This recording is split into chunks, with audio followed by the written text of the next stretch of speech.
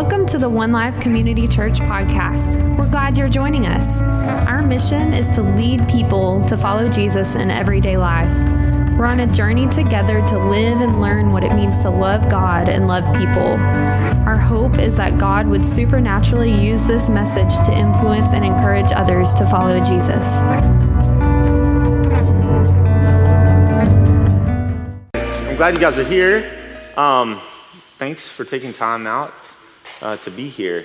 This is our fifth Sunday here in this place, and I'm just, every week, I get more excited about what God is doing, what He's done, and changes, because we're not finished here. There's still a lot of dust, dirt, a lot of things not quite finished left yet, but I also am excited just because I feel like we're using our resources with a lot more wisdom. I mean, we're spending money every month to lease a place for a few hours on a Sunday, and for us now to be able to use this place as a tool for our community and to invest here and in our community, it's a really big deal. We shared with you the end of last week about something that's been going on here throughout the week, the last 2 weeks, a camp that's put on by a nonprofit here in town called the ARC, who serves children and adults who have intellectual and developmental disabilities.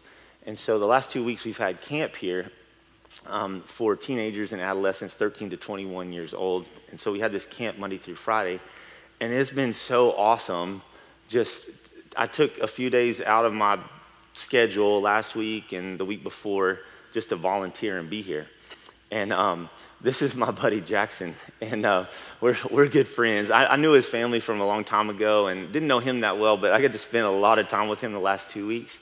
And oh my gosh, we laughed so hard and had so much fun. I mean, just laughing where there's just tears, you know. And I share with you about him because there was a moment, it was probably on Thursday this last week, and Jackson looked over at me, and he said this a couple of times, but for some reason Thursday just got me, and he goes, "I love you so much." I know, see, it just like, it melted me. I was just like, "Oh, buddy, give me a hug," you know? It was so good, and it was powerful, and words are really powerful, and they can be powerful. From anyone, from a stranger, from somebody like Jackson that we spend time with, or someone really close to you. Words have a lot of power. And we started last week in this series, The Power of Our Words, just talking about the fact that our words carry weight in life. And just to recap, last week it started out in Genesis and just talking about how God spoke life into being, into existence. He spoke it. He didn't have to, but he did. And then also the Tower of Babel, he confused language. And so there was just this ability for there to be life and destruction through words. We looked at this proverb right here. Look at this, Proverbs 18, 20, and 21. From the fruit of their mouth, a person's stomach is filled. With the harvest of their lips, they are satisfied. The tongue has the power of life and death, and those who love it will eat its fruit. There are consequences from our words all the time. We choose to speak life-giving words or words of destruction. And for us to really understand the power of our words, it's important for us to just look and say, you know, am I life-giving in my speech? Or are my words really destructive? The comments, the criticism, the critical spirit. And we have to always assess our motives, our desires. And this morning, I wanted us to do something now that is foundational when it comes to our words. And that is truth or lies when it comes to our words. It's very, very important. We live in a time where opinions are seen as truth, as facts.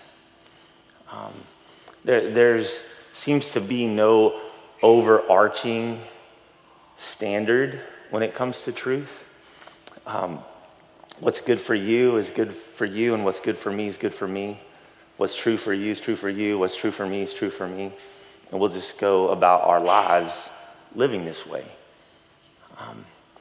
You have your truth, and I'll have mine. Last week I shared with you guys about something called, I'll talk about that in a second. That what we fail to understand is we have been so affected by this. And here's what I mean. I'm just going to get real about this. When a president says, I did not have sexual relations with that woman. We have athletes who sit and stare at the camera and say, I did not take performance-enhancing drugs. But the tests come back and say they did. When people sit before a judge and jury and raise their right hand and say, I swear to tell the whole truth and nothing but the truth, so help me God. And then they repeat lie after lie after lie. This is the world that we live in. I had this moment a couple months ago because our family was involved in a trial here in town, and it was interesting. And I don't know for sure, but I think whenever someone sits down and they tell them to raise their right hand, often where's their left hand? Anybody know? Does anybody know? Does anybody know? If you maybe don't know, maybe if you rewind and go back, what did they used to do? Where would their left hand be? Anybody know? Yeah, it was on the Bible. Okay. Now, some places maybe have gotten away from that, but I think it's really interesting that the left hand has gotten away from that. And maybe we've drifted from that. See, I think we've lost our way. This says things we don't like. And we would rather just tear out those pages. But the things that we do like, we'll highlight and post and all of that, especially if it's something great and good, or we may take something completely out of context out of here and use it for our benefit. We want to be right, always. We do. And when we're wrong, we twist the truth. We manipulate and we maneuver things, and we twist the facts so that we can look like we're right. This reminds me of this conversation between Jesus and Pilate, who was the governor there in Rome at the time. Jesus had been arrested. He went before Caiaphas, the high priest. All these religious leaders had trumped up these charges against Jesus because they wanted to kill him. And Caiaphas said, I'm going to send him to Pilate. So Jesus goes there before Pilate. Pilate has the power to kill Jesus, the authority to do this. And they're out in front of the people, and the people are yelling, crucify him. And Pilate's like, I don't find any reason to do this. But then he calls Jesus into his chambers, and I want you to see this. He asked Jesus, he said, are you the king of the Jews? And Jesus said, is that your idea, or did somebody tell you that? And then here's what Jesus said to him. My kingdom is not of this world. If it were, my servants would fight to prevent my arrest by the Jewish leaders. But now my kingdom is from another place. You're a king then? Said Pilate to Jesus. And Jesus answered, you say that I'm a king. In fact, listen, the reason I was born and came into the world is to testify to the truth. Everyone on the side of truth listens to me. And then here's the question that in 2018 that we all wrestle with and that Pilate states. What is truth? What is truth? This word here in the Greek, it means uncovered, unhidden, being able to be tested, to be fact, to be real. Truth. What is truth? And this morning, I just want us to think about that in our own lives. What happens when we listen to what is untrue and we base our decisions off of lies? Why do we even lie in the first place? Why do we do this? Why do we keep telling ourselves and the people around us things that aren't true? Why do we keep lies going, lies about other people? Listen to me. We're in this together. Every one of us is guilty. Every single one of us. We're going to take a minute and we're going to look at where this started. The first moment where words are spoken that inevitably affected and infected all of humanity. Take a second and I'm going to pray and just ask for God to speak to us. Father God, speak today through your word, through your spirit. Your word is truth. It's living and active. And it is useful for correcting, for teaching, for rebuking, for training in godliness, that we would know you more through your word. Ask, Holy Spirit, that you convict, that you encourage, that you open our eyes to just where we're off, where we're hiding things, where we want to be right, but deep down we know we're not. And then also open our eyes to where we just think that we know, and maybe we are so off. So I ask today that you would just speak light and life into each of our lives. And I pray this, Jesus, in your name. Amen. So if we go back, Genesis 3 is where you can open up and look to, or you can follow along right here. And I'm going to get there.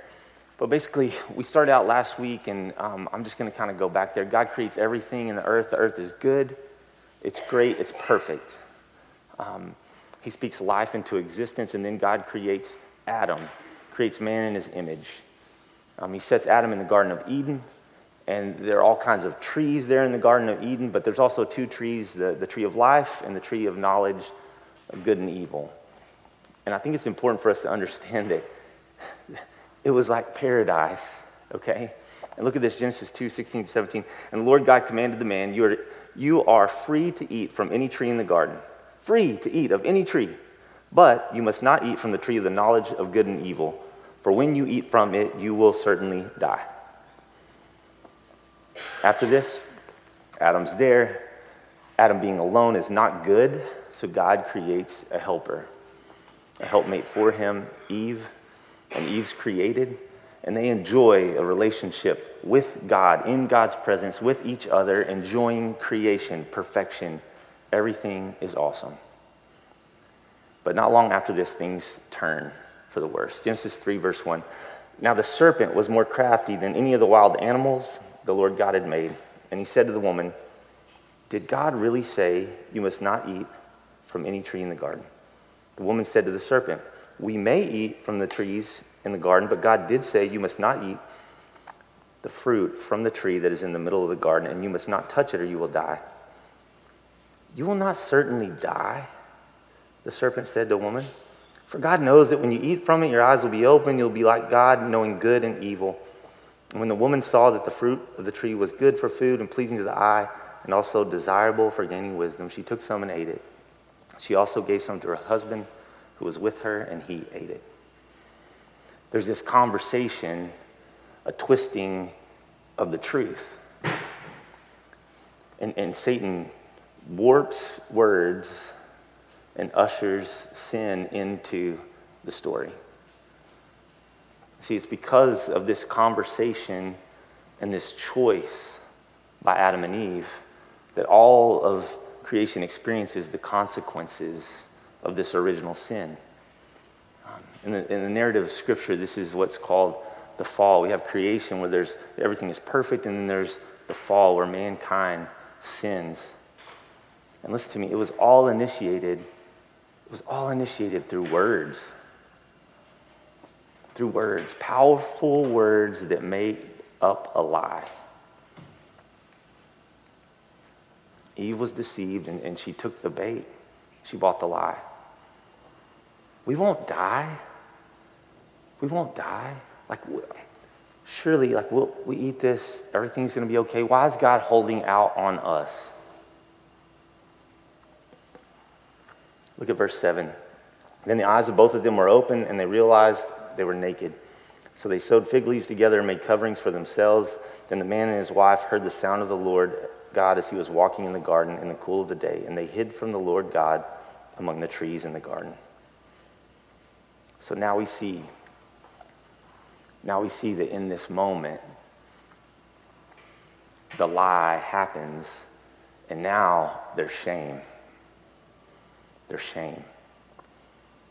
And there's also a literal cover-up. Like, they've been naked, and now it's like, oh my gosh. Oh. Now, I want you to think about that in the course of our lives. When we lie, when we twist the truth, the shame, and then the cover-up. Because there's always a cover-up.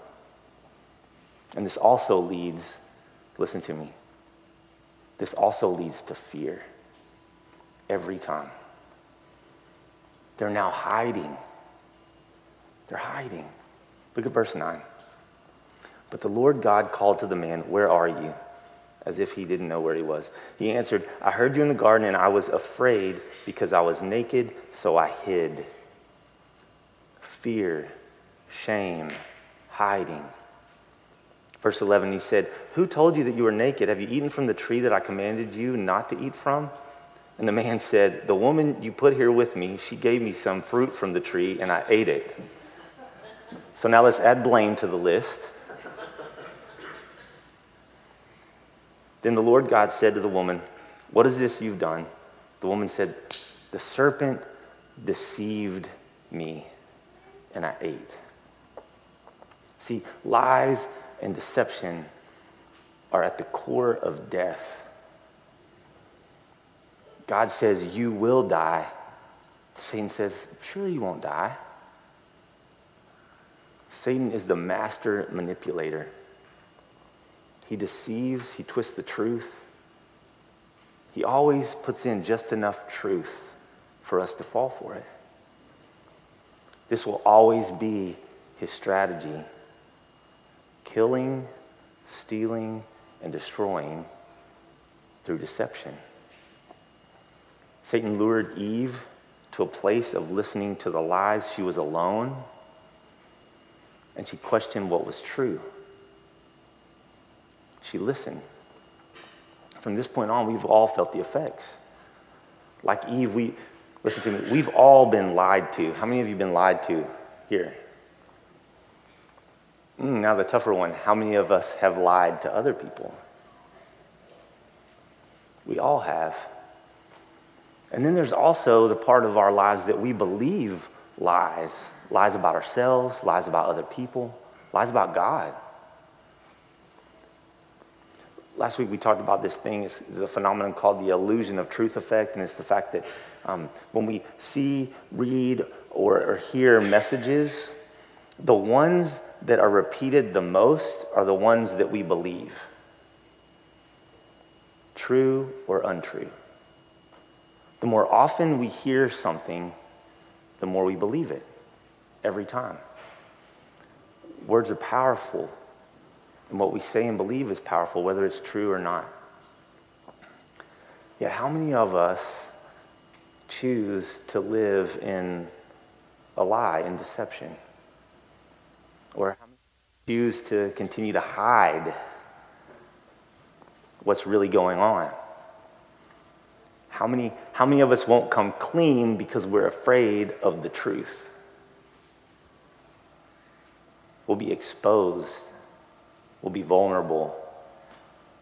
And here's the part, there'll be consequences. When I was about 7 years old, over on Southwest Parkway, there's what's now Cash Saver. It was Albertsons. This is how old I am. I love the Dallas Cowboys. I'm serious. I was telling Brendan this story this morning. He goes like, "Man, when was, like, you were how old? Like, you had to be," he was like at least 10 years off, you know, like I'm old. Anyway, I love the Dallas Cowboys, like old school Dallas Cowboys. And so at 7 years old, we're in Albertsons, we're at the checkout line, and you know how they just have just junk at the checkout line, you know, and if you have kids, this is when they start grabbing for stuff, and they're like, "Oh, I need this. Anyway, there in this nice little box was AstroTurf, because they pulled up the AstroTurf from Texas Stadium, and like geniuses, they cut it into these 5-foot strips and wrapped them up to sell it to kids like me who just loved, like, what am I going to do with that? But I wanted it so bad, and I told Mom, I was like, Mom, can I have that, please? And I remember it was like late fall, it was cold outside, and she's like, no, we don't have the money for that, you don't need that. And so she's doing the groceries through the checkout line, and I just come right over, and I just put it right in the inside of my big puffy coat. I go home, I put it in my dresser, hide it underneath a bunch of clothes, and then about probably 4 to 6 weeks later, I'm going somewhere, and I need to get some clothes, and my stepdad's like, here, I'll go get you a set of clothes, blah, blah, blah. He goes in there, digs through, and he goes, He asked me, he goes, hey, where'd you get this? Granny got it for me? Like that. Quick. He's like, So he calls her. She's like, no, I never bought him anything like that. So then he asked me again. I was like, I took it? So then it was like crushing. So now I got this whole thing about like, do you want to go to juvie? Blah, do you have the money to pay for this? Blah, blah, blah. So they took me, like good parents, they took me back to the store. I had to go talk to the manager. They took me up above. Like, as a kid, you don't know. Like, they have offices up above the store. And it freaked me out. I was like, oh my gosh, like I didn't even know this was here. And then, like, they have cameras in there. And, like, you're just like, oh gosh. So then the manager asked me, well, do you have money to pay for this? No. Well, do I need to call the police? No. We don't need to get them involved. So then my third option was to give it back. So I gave it back. And I got a beating when I got home. There's consequences. There's consequences for the truth. Always. And look at this. Truthful words stand the test of time, but lies are soon exposed. How many of you know this? Like, the truth lasts, but lies only for a moment. Like, you're going to get busted. If it's not days, it might be months. The truth will come out. What we fail to understand is that no matter how often, listen to me, that we repeat the lie to ourselves, and we repeat the lie to the people around us, and we believe the lie, and they believe the lie, listen to me, the lie is a lie, and it's not true. It doesn't matter how often we repeat it. It won't last. The truth will come out. And it's never going to be true. I tell my kids all the time, tell the truth even if it hurts. Tell the truth even if it hurts. I know you don't want to tell me the truth. I know you're afraid of the consequences. It will find you out. Always. And here's what we forget when it comes to this whole thing of truth and lies. This is a spiritual battle. And although Satan is unseen, he is always at work, and he is warping words, and he is waging a war that's unseen. Just as he did with Adam and Eve, he continues to do this. He continues through lies and deception. And Jesus knew this. There's this great scene with Jesus and a whole bunch of people. And he had done all of these miracles, and there were some people who believed, but then there were people who didn't believe that he was the Messiah. And those people were the religious people, the people who knew the scriptures, the people who knew everything, the know-it-alls, the critical people. That they were all standing around. We don't believe you. Even though you've done this, even though you said, we don't believe you. And Jesus has this conversation with them. And he goes, despite everything that I've done and said, what you've seen, you still don't recognize that I come from God. You don't understand. They're like, we don't need to listen to you. We have Abraham as our father. And if God wanted to tell us something, he would have said it through Abraham. He would have said it through Moses. We don't need you. You're a false prophet. And they didn't believe. And Jesus comes back at them just full on, like gloves off, and does not hold back. He says, Moses knows who I am, Abraham knows who I am, God knows who I am, but still you don't, and here's why you don't. Look at what he says. Why is my language not clear to you? Because you are unable to hear what I say. You belong to your father, the devil, and you want to carry out your father's desires. These are the church leaders, the religious people. And what he was getting at is the fact that in their hearts, they wanted to kill him because they threatened him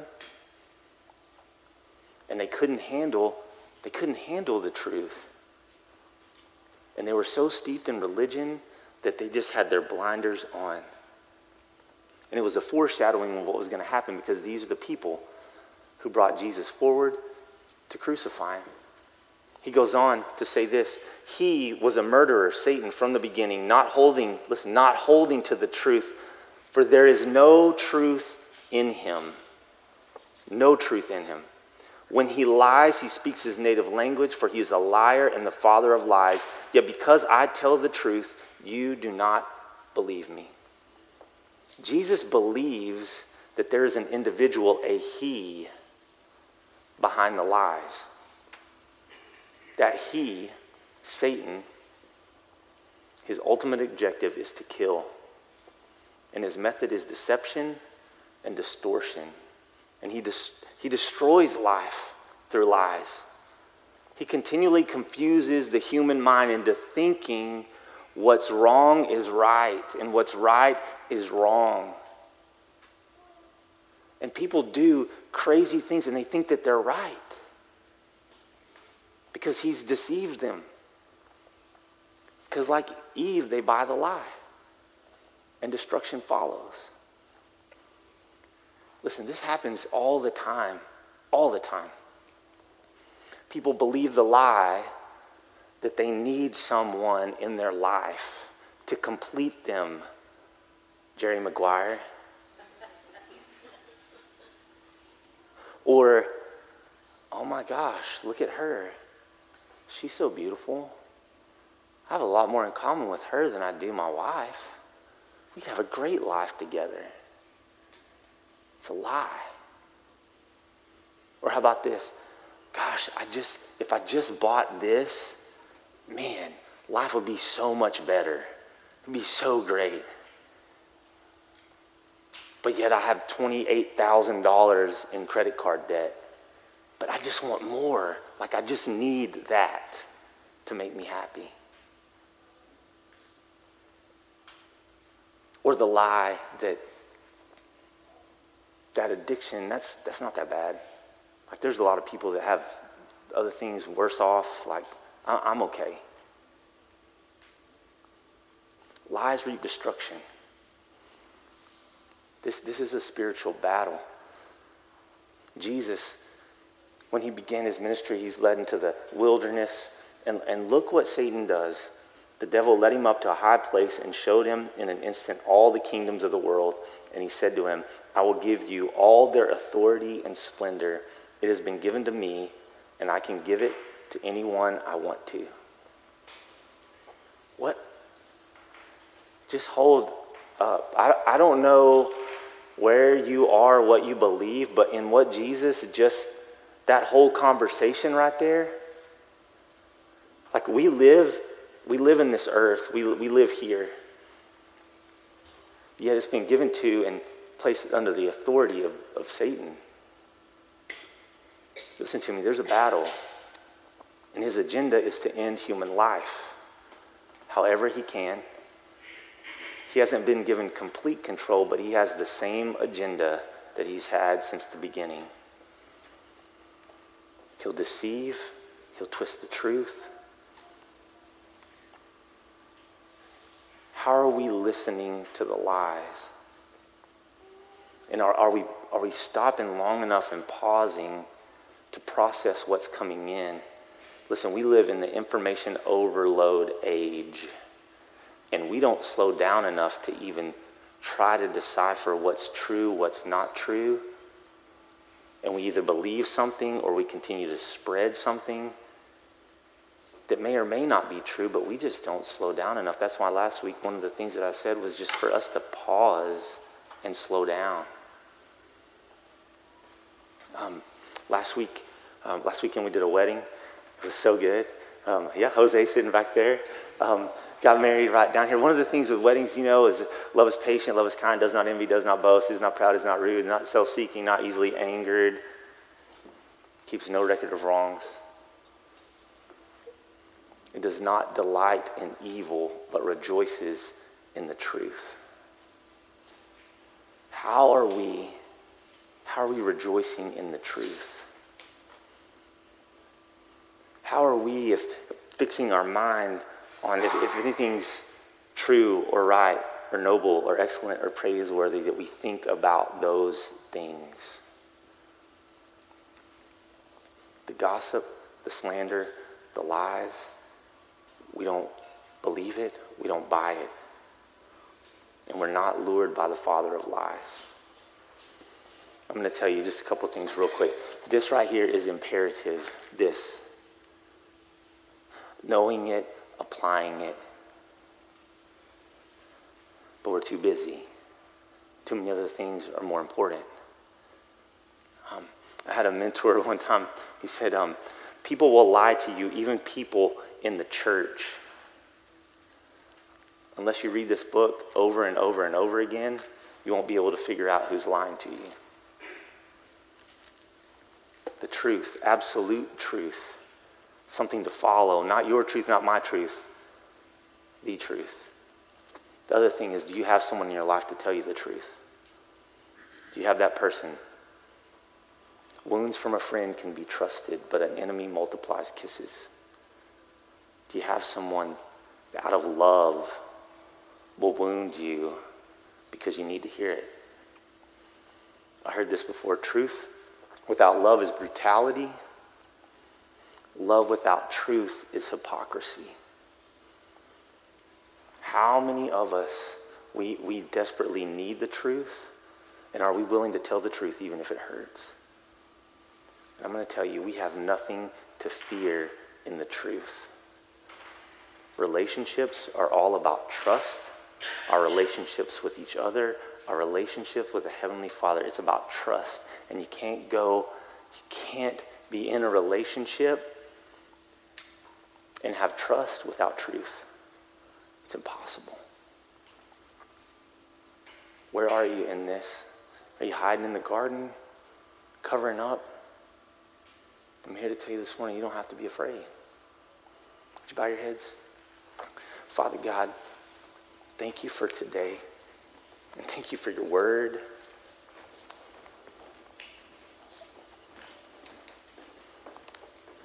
I ask that we would not be afraid to step into the truth, that we would not be afraid of for you to shine light in our lives, and for us not to run and go hide and try to keep things in the dark.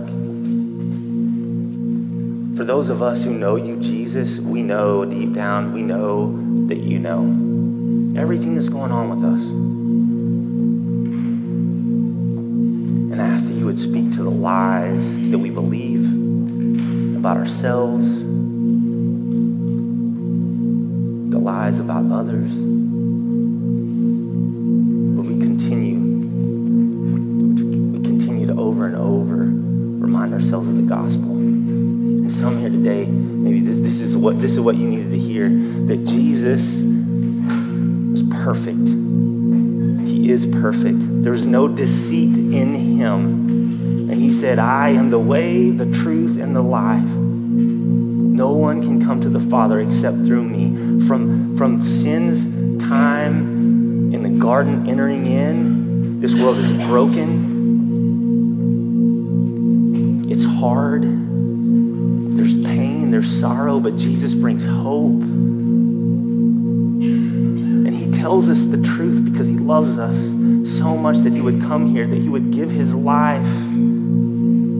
He would lay down his life for the lies, for the sin of you and me. But he defeated all of that. He came back to life, and he lives forever. He sits at the right hand of God. He intercedes for us. As Satan still accuses us, he stands in the way. The truth wins, and love does win.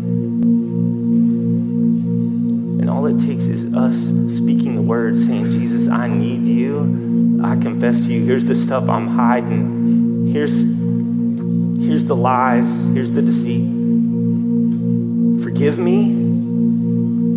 Make me new. I'll tell the truth even if it hurts, because you're the truth and I want you. I need you more than anything or anyone else.